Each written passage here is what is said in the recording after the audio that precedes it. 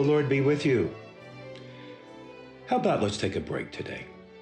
Let's just take a little breather, a pause from the news, from the overstimulation, that feeling of having too much to do, and let's reboot.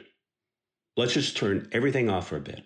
Let's put on hold what needs to be done so that we can spend time with our Heavenly Father. It is Jesus who is leading us in this. As in Matthew chapter 14, Jesus is experiencing what I think I can say this, that Jesus is experiencing overload. He has just received horrible news. And then on top of that is the constant demand of people on his time and energies. Matthew 14 begins with Jesus receiving the news that his cousin, and the man who is the herald of his kingdom, John the Baptist, has been beheaded by a bloody, petty tyrant. And that pretty well tells Jesus what's in store for him. And Jesus is needing time alone with the Father. He's needing time to grieve with the Father. He's needing time for fresh guidance, time to be refreshed, to be refueled. So in verse 13, it says that Jesus withdraws to a deserted place by himself.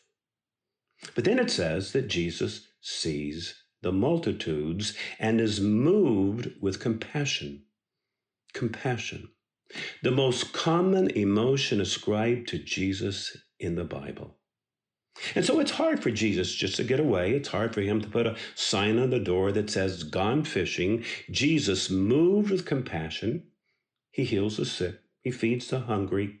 The thousands he gives to them with nothing more than a boy's 5 loaves and 2 fishes. But Jesus knows that he's needing time alone with the Father. So after having done all of that, in verses 22 and 23, we read, "Immediately Jesus made the disciples get into the boat and go on ahead to the other side, while he dismissed the crowds. And after he had dismissed the crowds, Jesus went up the mountain by himself to pray." Notice it says, immediately Jesus made them get into the boat. Now, the verb translated made them get into the boat. It's a strong word that is translated elsewhere in the Bible as compel, force. I can just imagine Jesus taking Peter by the arm and James and John and saying, "Hey guys, in the boat, now start rowing."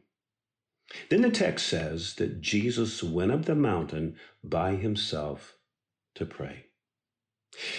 What we see Jesus doing here is something we see Jesus often doing in the Gospels. We read elsewhere that before dawn, he will go off to a deserted place to pray. Other times, we see Jesus going up on a mountain to be alone so that he can give full, undivided attention to the Father. Now I ask you, did the multitude still need Jesus? I mean, were there blind who had not yet been healed? Were there hungry who still were in need of food? Of course, but Jesus knows his need to be with the Father. And he knows of his need to be with the Father if the needs of others will ever be met. So sometimes you just have to turn off the cell phone. You have to turn off the computer. You have to close the door so you can get alone with God. Hey, I'm preaching to myself on this. I need this. And Jesus knows that, we can't always go out into the wilderness or climb some mountain to pray. And so in the Sermon on the Mount in Matthew 6, verse 6, Jesus says, "Go into your closet and shut the door and pray to your Father." The word translated here as closet, it's not what you and I think of as a closet in our 2, 3, and 4 bedroom homes. I mean, those little homes in Galilee, they were essentially one room.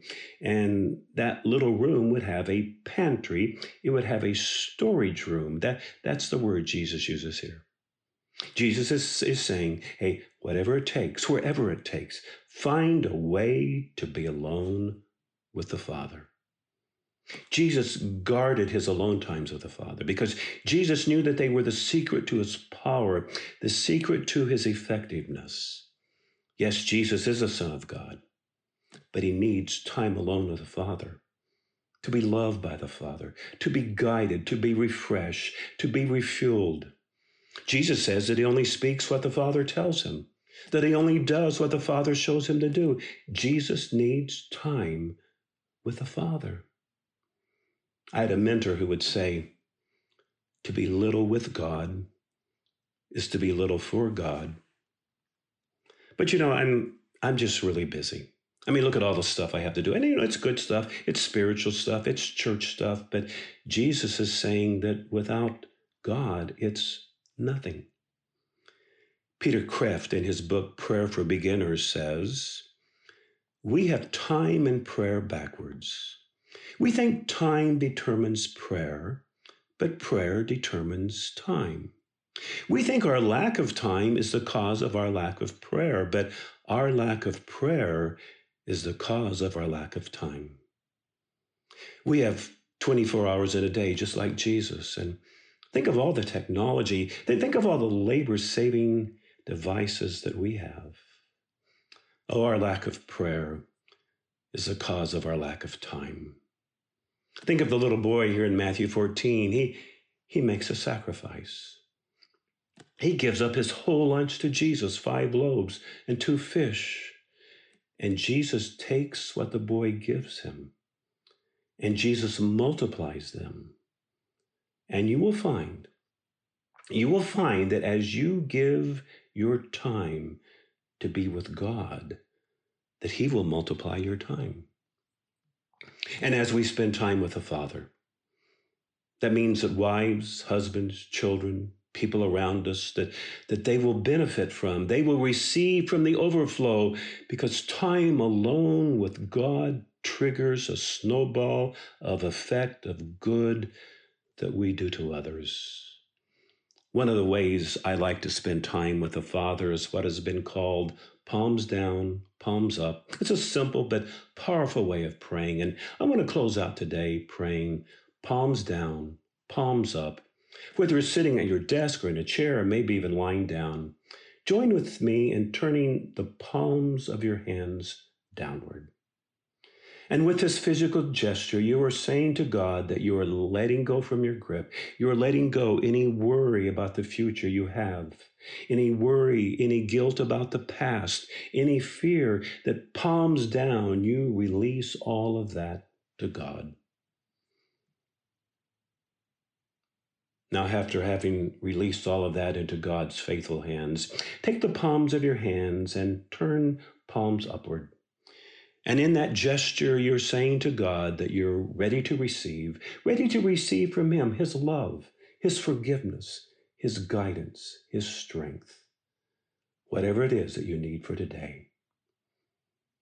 I find that palms down, palms up is a prayer I can pray in 2 minutes, and it's a prayer I could spend an evening with the Father like that. And you might want to come back to palms down, palms up later in this day.